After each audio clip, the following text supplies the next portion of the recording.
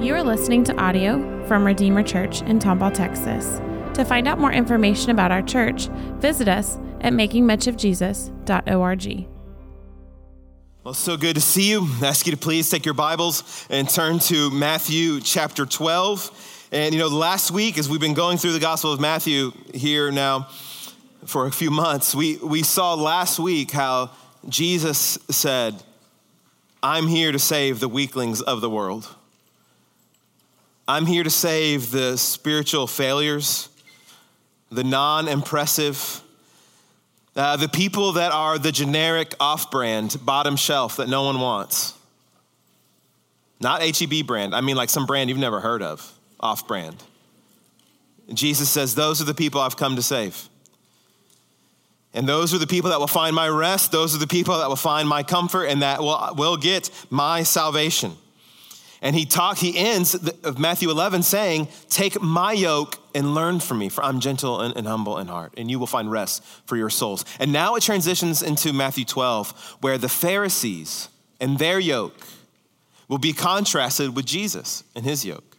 With the harshness of the Pharisees, the brutality of the Pharisees, the religious serious of Jesus' day, scare quotes around serious, and then Jesus' gentleness and humility on display. This is what collides in Matthew 12. And if you're not familiar with the Gospel of Matthew or Matthew, Mark, Luke, or John, there's a group that Jesus is constantly going toe-to-toe with because they're picking fights with him. And it's the Pharisees, the religious scholars, the serious ones of his day. And here's what we have to understand. For us, when we read accounts like we're about to read of Jesus and the Pharisees, we know, oh, Jesus is the good guy. These guys are wrong. These guys are wrong. We know that now, but we have to teleport ourselves as though we were the original audience here, hearing and seeing Jesus and the Pharisees go toe to toe. Because the crowds listening, they don't know who's right. You got to imagine this. Jesus, right now, at this point in the Gospel of Matthew, he is an upstart religious teacher. He's new. He's a new guy on the scene to them. He doesn't have rabbinical training. He hasn't written any books that they know of. He's not a scholar to them, but here he comes up saying things like, you've heard these guys say, but I'm telling you. You've heard these guys twist my Father's words, my Father. And I'm telling you. So you have this upstart religious teacher battling with the religious scholars of their day. These guys are scribes. These guys are religious gurus. These guys have mountains of books. These guys teach in the synagogues. These guys are the pros. Jesus is the upstart. They don't know who to side with. They're trying to discover who's the one that's actually being biblical here, Jesus or the Pharisees. And that's the question that's going to be put before us today. Will Jesus be our source for living the biblical life? Or will it be what other people say? Will it be my own intuition? Will it be what I think is true? Because the Pharisees go off their man-made interpretations. Jesus says, I'm here to give you the real biblical life. And that's what's going to be put before us today in Matthew chapter 12. What truly is biblical indeed. So if you're able, let's stand together for the reading of the words of Christ. And we'll begin in verse 1, and it'll also be up on the screen. At that time, Jesus passed through the grain fields on the Sabbath, the day of rest. His disciples were hungry and began to pick and eat some heads of grain. When the Pharisees saw this, they said to him, see, your disciples are doing what's not lawful, biblical, to do on the Sabbath. Jesus said to them, haven't you read what David did when he and those who were with him were hungry? How he entered the house of God and they ate the bread of the presence, which is not lawful for him or for him to eat it, but only for the priests? Or haven't you read in the law that on the Sabbath days, the priests in the temple violate the Sabbath and are innocent? I tell you that something greater than the temple is here. If you had known what this means, I desire mercy and not sacrifice, you would not have condemned the innocent, for the Son of Man is Lord of the Sabbath. Moving on from there, he entered their synagogue. Then he saw a man who had a shriveled hand. And in order to accuse him, they asked him, is it lawful to heal on the Sabbath? He replied to them, "Who among you, if he had a sheep that fell into a pit on the Sabbath, wouldn't take hold of it and lift it out? A person is worth far more than a sheep, so it is lawful to do what is good on the Sabbath." Then he told the man, "Stretch out your hand." So he stretched it out, and it was restored as good as the other. But the Pharisees went out and plotted against him how they might kill him. Jesus was aware of this and withdrew. Large crowds followed him, and he healed them all. He warned them not to make him known, so that what was spoken through the prophet Isaiah might be fulfilled. "Here is my servant, whom I have chosen, my beloved in whom I delight. I will put my spirit on him, and he will proclaim justice to the nations. He will not argue or shout, and no one will hear his voice in the streets. He will not break a bruised reed, and he will not put out a smoldering wick until he has led justice to victory. The nations will put their hope in his name." Let's pray together. King Jesus, help us now. I hope we all want to be biblical. And so help us now, Lord, to not pursue biblical spirituality like the Pharisees, but to pursue it like Christ, your servant, whom you've chosen, who has been filled with your spirit, who proclaims good news to the poor, who sets captives free, who the nations put their hope in his name. May we all in this room now, King Jesus, put hope in your name. So meet us here, we ask, by your spirit, and in your name, amen. You may be seated. The Pharisees ask a biblical question, a good question. Is it biblical? Is it biblical? This is something that I think every legitimate God-seeking Christian should be asking, because here's why. You get advice all week. You get it in books, you get it in podcasts, you get it in YouTube, you get it in memes, you get it in Facebook share images, Instagram. You get advice from your parents, from your friends. You read Christian books, you listen to podcasts, and what we have to be filtering in is asking ourselves, is what I'm hearing biblical? This is what the Bereans do in Acts chapter 17. Even as the Apostle Paul is teaching, they're checking it by the scriptures. That's what you should be doing. You should do that when I'm talking. Is this biblical, what this guy's saying? And as Jesus and his disciples are strolling through a grain field on the Sabbath, which is the day of rest, and his guys are hungry. And so they're ripping off the heads of grain, rubbing it in their hands, and eating it. And the Pharisees, the religious serious, see this and wonder, is that biblical? Is that biblical what they're doing? Is it lawful? It's a good question. But they're misguided in why they're asking it. So on the Sabbath, if you're not familiar with that, it's the day of rest. It's rooted back in the 7 days of creation in Genesis. On the seventh day, God rested. It's commanded in the 10 Commandments to take that seventh day, the Sabbath, and to rest from work. And so do you see the theme? Last week, Jesus said what? I will give you rest. And now the day of rest is brought into picture. What does a day of rest look like? God commanded them, don't work. Find your hope and your trust in me. He's blessing them with a day to relax and to enjoy creation, to enjoy God's goodness. But by this time now in the Gospel of Matthew, here's what's happened. Since we heard that command on Mount Sinai to now here we are in Matthew chapter 12, what's happened is the day of rest has become a day of anxiety. The day of rest has become a day of walking on eggshells because of the Pharisees. They began to teach, here's what it looks like to take a day of rest. You're not allowed to spit on the Sabbath. You have to spit in a rag. You can't spit on the ground. Why? You're watering the earth. You're working. You're not allowed to walk more than about half a mile from your house on the Sabbath, according to the Pharisees, not in the Bible, according to the religious serious of Jesus' day. Because if you walk more than half a mile from your house, well, you got to walk back. You're going to break a sweat. You're working, breaking the Sabbath. If you're having people over at your house and you got to rearrange the furniture, you can't. You cannot move furniture on the Sabbath, because what happens if you move furniture on a dirt floor? You're going to put grooves in that dirt floor, and it's like you got a farming tool and you're getting ready to plant seeds. This is the insanity that the day of rest had become. So now people are wondering, am I breaking the Sabbath? Am I breaking the Sabbath? Am I breaking the Sabbath? And here are Jesus and his disciples. They're picking heads of grain. To the Pharisees, they're harvesting, they're working. They're just hungry, feeding themselves. Jesus doesn't rebuke them, but the Pharisees jump on Jesus' case. You should have stopped them. They're not being biblical. Don't you care about God? That's what he says. Look what happens in verse 2. The Pharisees saw this and said, see, your disciples, you're in charge of them, you're failing them. They're doing what's not lawful, what's not biblical to do on the Sabbath. And do you see what Jesus' response was to these so-called Bible experts? What does Jesus say to them? I love this. What does Jesus say to the people who take the Bible seriously? Verse 3, look at what Jesus says. He said to them, haven't you read? That's an awesome response. These guys are punks.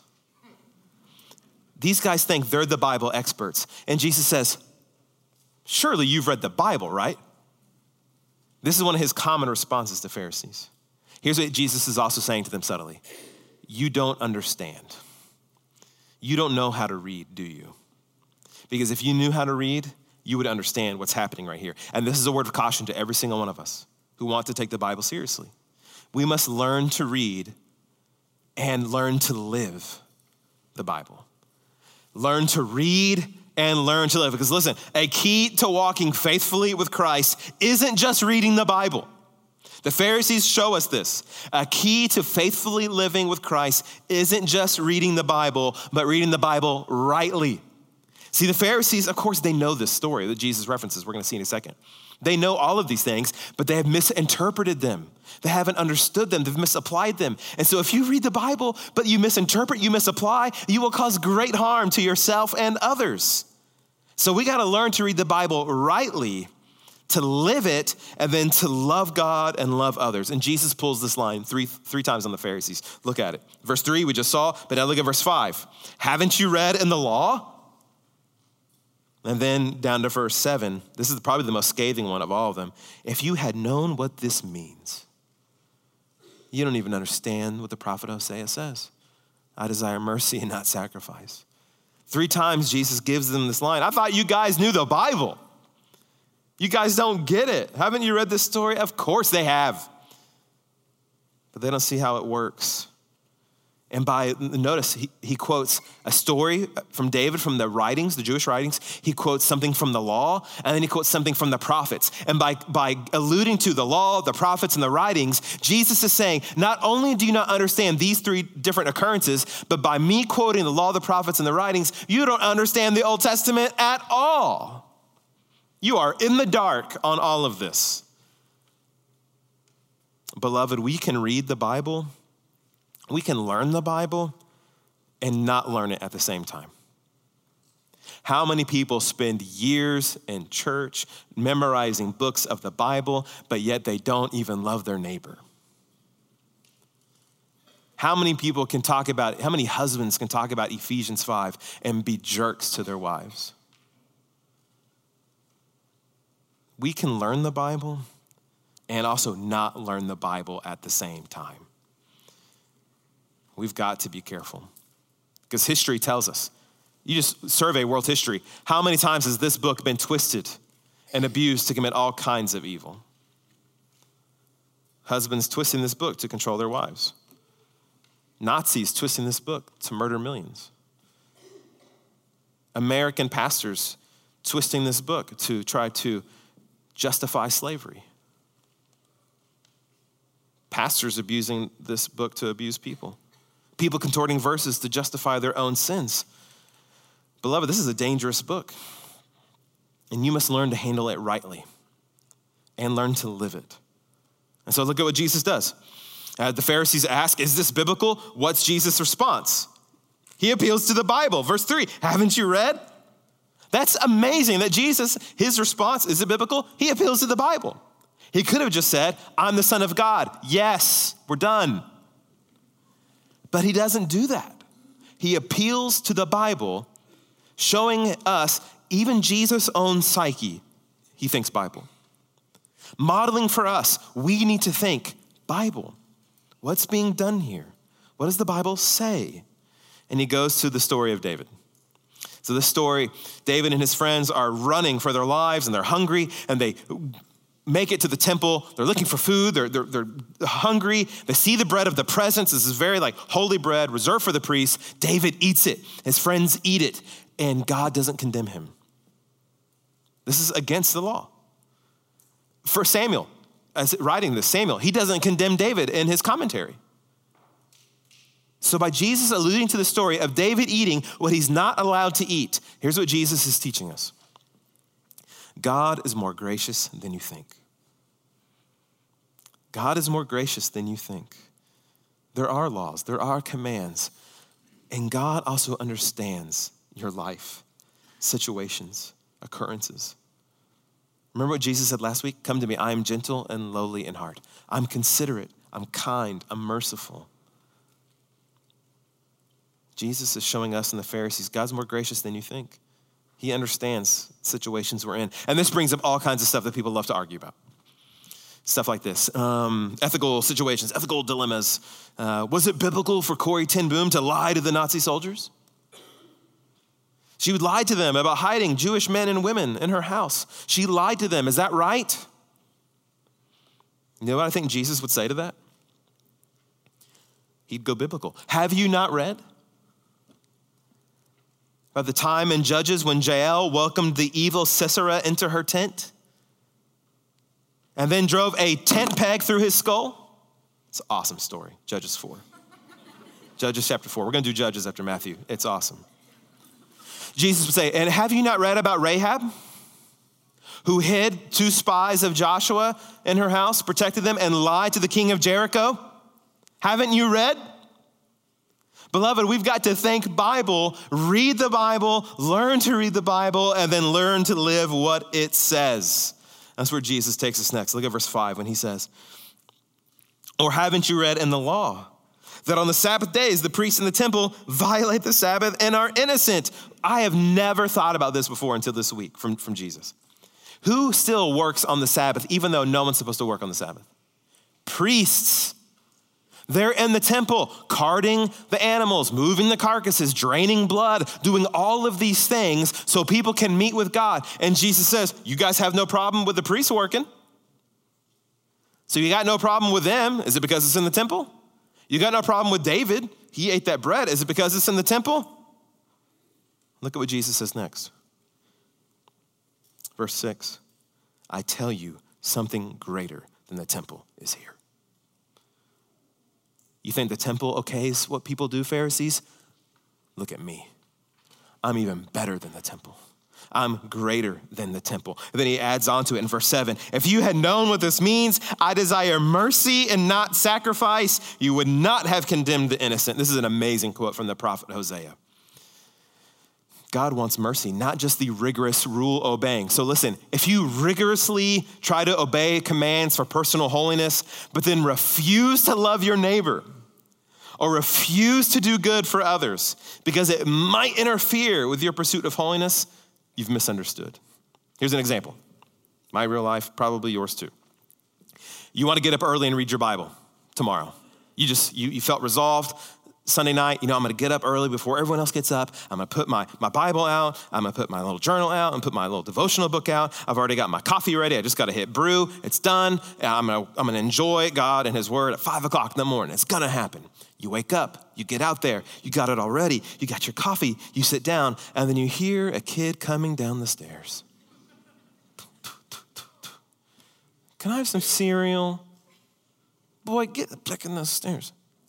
What, you think I woke up at 5 to get you cereal? Get your own cereal. I'm reading the Bible. Or you're getting ready to open the Bible and you hear your baby cry. And you know, oh, that's going to be a blowout diaper. You just know that's the sound. But your wife or your spouse, your husband, had just pulled the all-night duty. And so now it's your turn. You just know it. But you think, not me. I got up to read the Bible. I got up to meet with God. I got up to pursue Christ's likeness. I'm not doing those things right now. I'm pursuing Christ. And Jesus would say, you want to pursue Christ? Then pour that cereal. You want to pursue Christ's likeness? Then change that diaper. God doesn't want any kind of spirituality from us that skirts giving others mercy or that circles back loving others. God doesn't want us to have a biblical spirituality that doesn't love others because it doesn't exist. Rigorous rule following that doesn't love and extend mercy to others isn't real Christianity.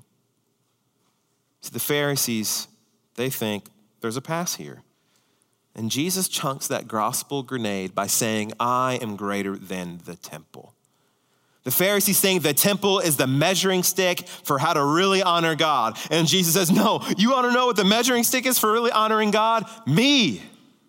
I'm greater than the temple. This is an amazing statement. This is the central hub for Jewish life. And Jesus says, you've misunderstood where the hub for Jewish life is, for where human life is. It's me. Somebody greater than the temple is here. So listen, beloved. Jesus is telling them, don't let the temple be your guide for true spirituality, true biblical living. Let it be me. And same for all of us in this room. Jesus is our guide. Jesus is our key to understanding what real spiritual life is, what the biblical life is. It's not what our grandparents taught us. It's not what church tradition you grew up in. It's not even this church and the things that we may do in church culture or the things that we do and say that 20, 15 years from now we go, well, that was really dumb. It's always Jesus. That's why we just try to point each other to Jesus. He's our guide. He's our leader. He is someone that's greater than the temple. He's going to say this 2 more times in this chapter. Someone that's greater than Jonah, the prophet that they thought was so amazing because he brought revival to Nineveh. Someone that's greater than Solomon, the wisest and second greatest king of all of Israel. Jesus says, I'm greater than the temple. I'm greater than Jonah. I'm greater than Solomon. Look at me. Don't look anywhere else. I'm where you need to look. There will always be a debate who is the GOAT of basketball. Is it Jordan? Is it LeBron? And other names will pop up throughout history. Of course, it's natural. Who is the greatest of all time? The GOAT. And right here, in Christianity and Judaism and all matters of religion and spirituality and life, Jesus says, you want to know who the GOAT is? It's me. I'm who you need, not the temple, not Jonah, not Solomon, me. So listen, you don't need more mere reading of the Bible. You need reading of the Bible that leads you to Jesus. You don't even need mere church attendance. You need attendance on Sunday morning gatherings that will lead you and bring you to Jesus. You don't need more small group attendance. You don't need more spiritual checkboxing in your life. What you need are things that bring you to Jesus, because someone greater than church on Sunday is here. Someone greater than just reading the Bible routinely is here. And it's Christ the Lord. And when you see it, when you learn to read and live the Bible rightly, what will invariably happen next is you will learn to love and do good. You'll learn to love and do good. Look at the next part. After this argument ends with the Pharisees, Jesus, verse 9, moves on from there, and he entered their synagogue. This is a satellite teaching center of the temple. Just teaching goes on here. Then he saw a man who had a shriveled hand. And in order to accuse him, they asked Jesus, is it lawful to heal on the Sabbath? So there's this paralyzed guy in front of the synagogue. And his hand is deformed. Maybe it's not fully grown. Maybe it's shortened. Maybe you've seen somebody their hands, just the muscles have atrophied and the skeletal structure's kind of collapsed on itself and can't do anything with his hand. That man's sitting there, probably begging, asking for money. And the Pharisees, being the punks that they are, point him out. It's the Sabbath. Hey, is it right to heal on the Sabbath? A guy like this? Is this biblical to you, Jesus? You're not supposed to work. Would you heal him? This poor man's already a spectacle to society. And they point him out to make a legalistic point. And Jesus gets super practical with them because they don't understand the Bible. They've already proved they have thick skulls when it comes to understanding the scriptures. So Jesus says, well, let's get real. Let's paint a picture for real life. Verse 11, he replied to them, who among you, if had a sheep that fell into a pit on the Sabbath, wouldn't take hold of it and lift it out?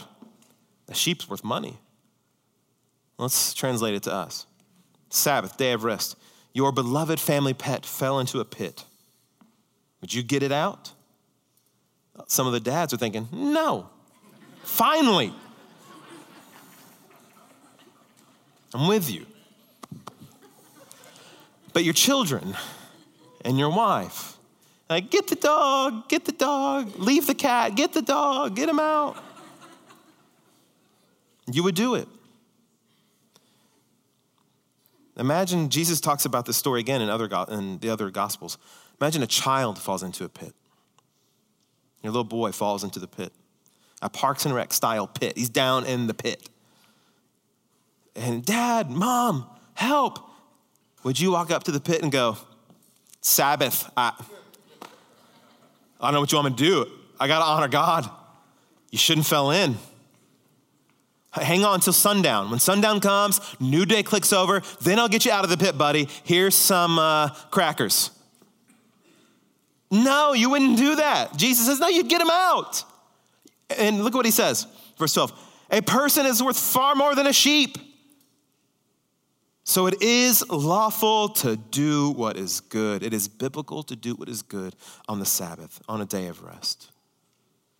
This man with a shriveled hand, what should Jesus say? What do you want me to do? Wait till tomorrow? You think my Father wants me to wait and do good for others tomorrow? No. Jesus says, I'm doing good for him now. Look at verse 13.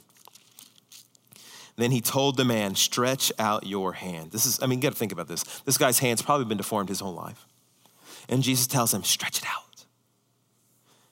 Jesus loves this man. And he stretched out his hand, and it was restored, as good as the other. Do you remember what Jesus said last week? Come to me and I'll give you rest. Come to me and I'll revive you. I'll restore you.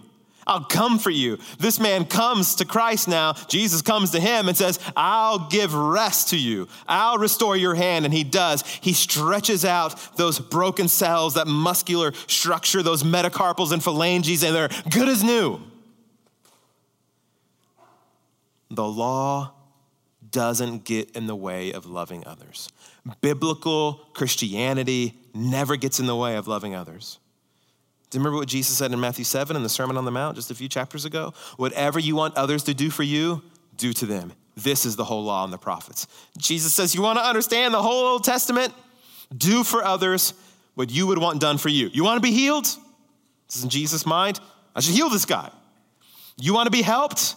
You should help others. That's why Jesus says in verse 12, it is lawful, it is biblical to do good on the day of rest. So listen, let's just bring it now to us today.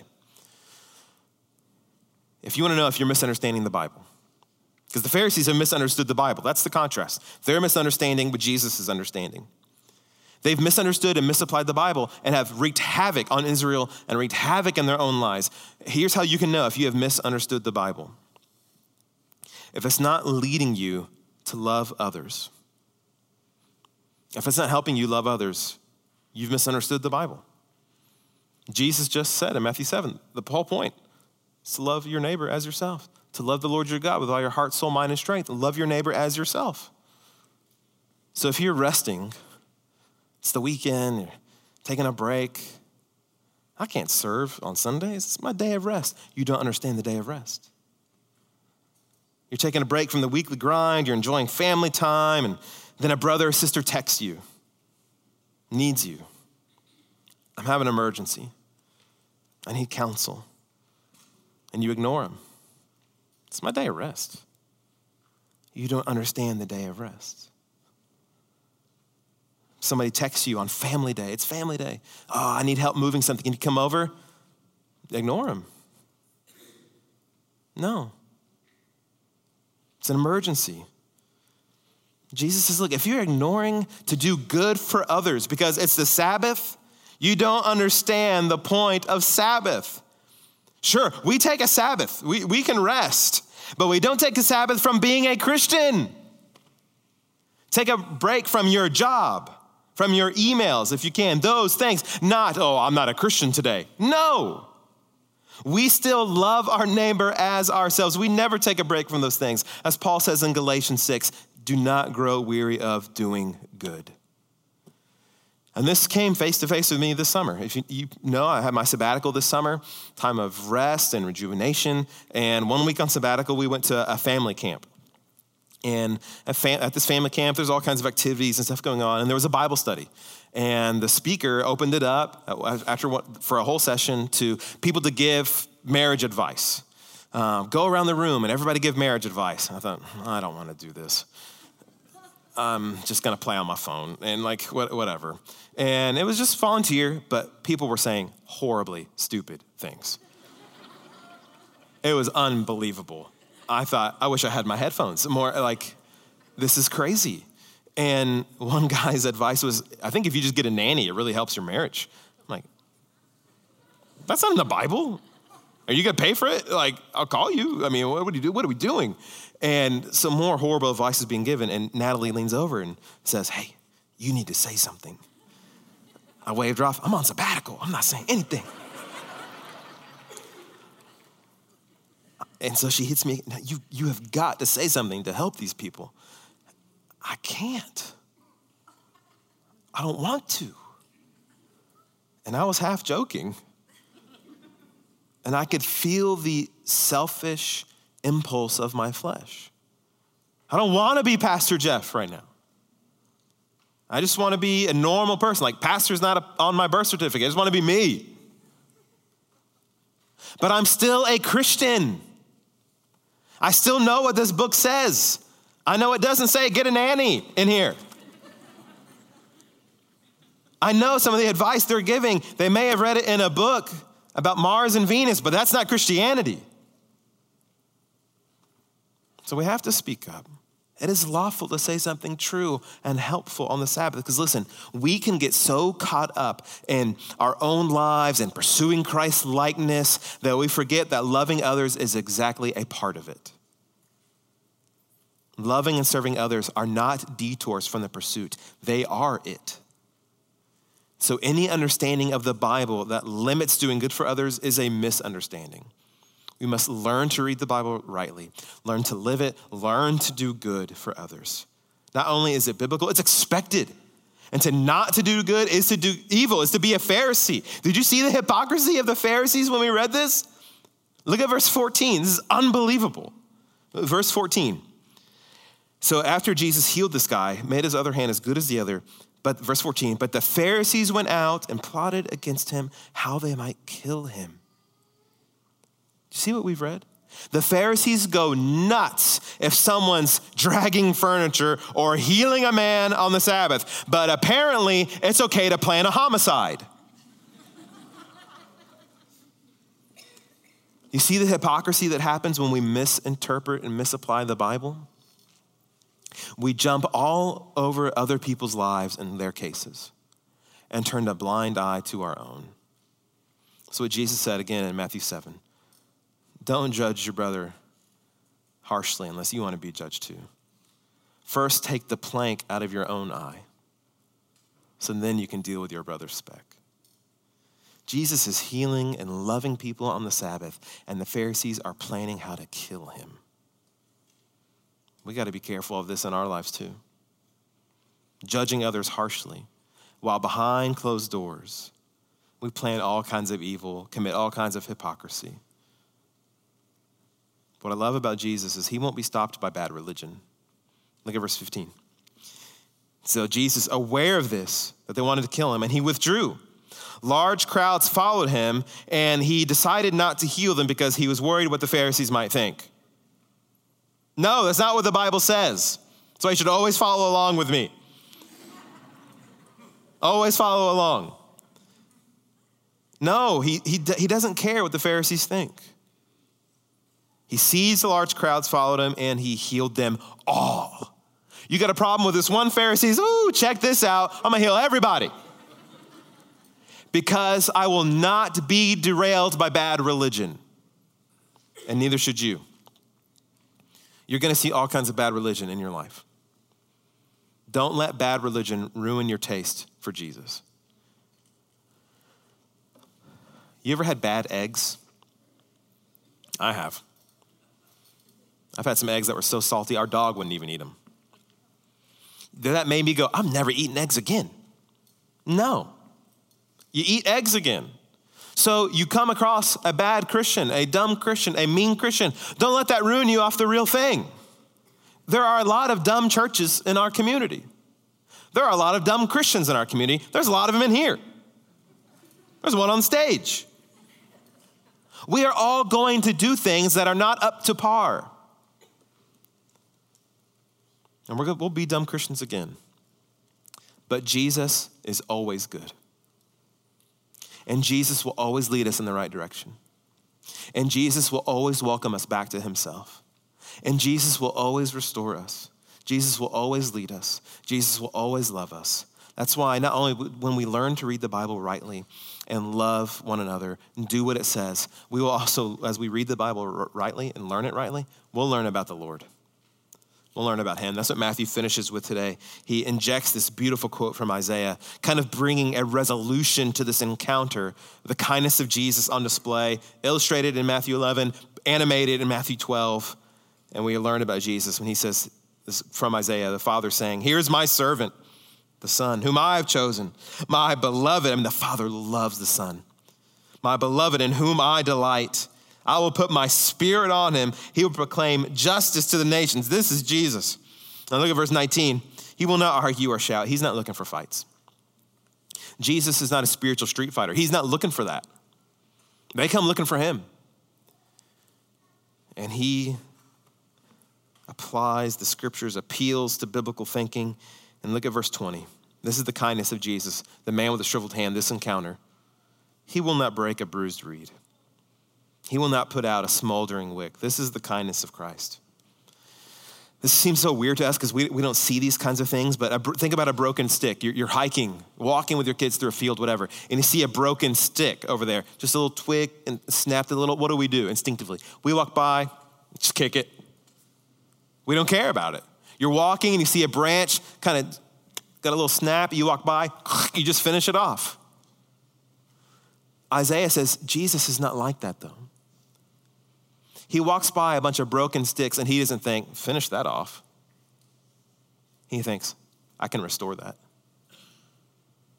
You and I are a bunch of broken sticks, bruised reeds. A reed was a very straight line that they would use to write, make straight lines, measure. And if it gets a little bruised, a little bend, oh, it's trash, chunk it. Jesus, he doesn't see us. Bunch of bruised reeds, a bunch of bruised bananas. He doesn't think, chunk it. He thinks, I'll buy that. I'll save that. That's why he also says a smoldering wick he will not put out. You have that candle in your house where it is at the end of its wax. It has nothing left. And what? It just gives off smoke, smoke, smoke, smoke. And what do? Oh, I love that. No. Chunk it. Get that new leather candle. Let's go. Toss that one out.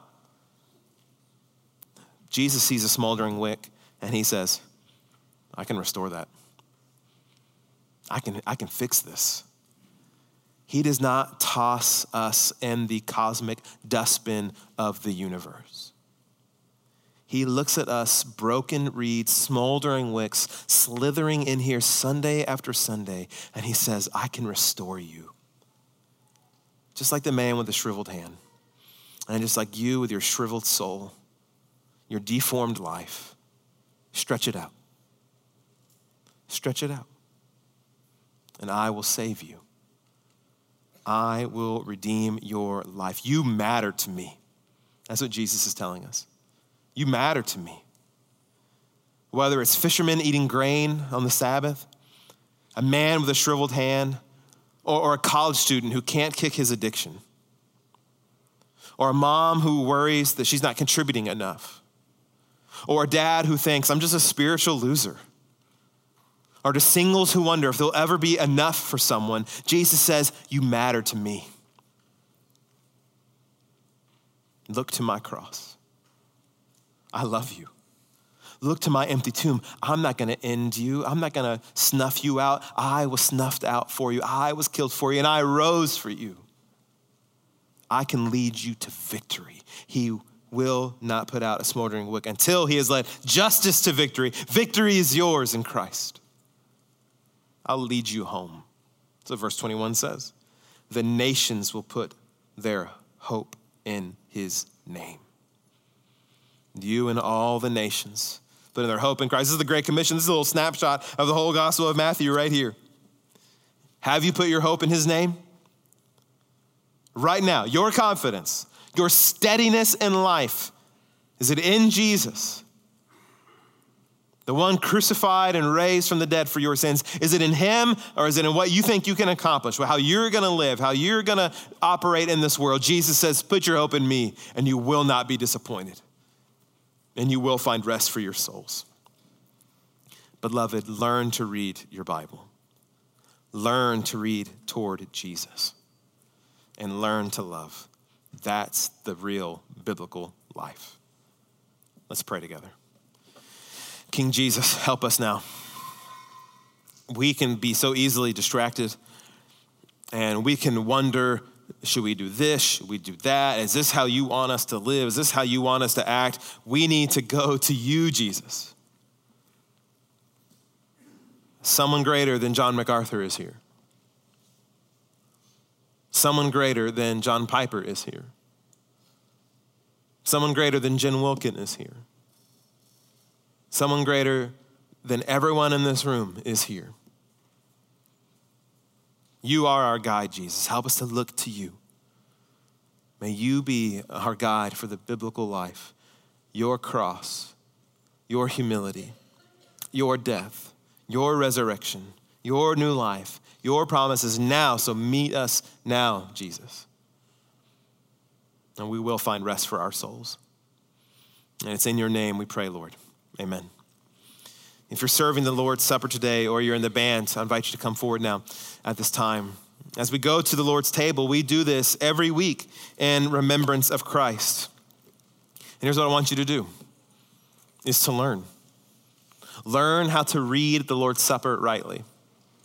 As you hold that piece of bread, read it as Christ's body being sacrificed for you, for your sins.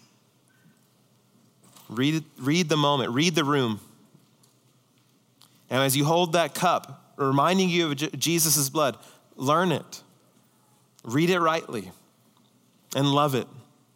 That Christ died for my sins in accordance with the scriptures so I may be saved. And then eat it. And then watch, a room of people are eating it, showing you these are the people to love. And these are the ones who love you. And these are the ones that we love Christ and his world together. Learn to read the Lord's Supper rightly. And let's do this in remembrance of him. If you're not a Christian, I am thrilled that you're here. But I want you to know this part of the service is only for those who know Jesus is their Lord, who have learned of Christ. And if you haven't, you can believe in him today. Jesus welcomes you into his kingdom. You just have to turn from your sins and put all of your trust and your hope in him. And he will forgive you. He will save you. And once you believe, you can join us and eat and drink together. If you are a Christian, grab one set of the cups. Bread is on bottom, juice is on top. I'll come back up and we'll eat and drink together. So let's worship and let's enjoy and let's learn and love of Christ together.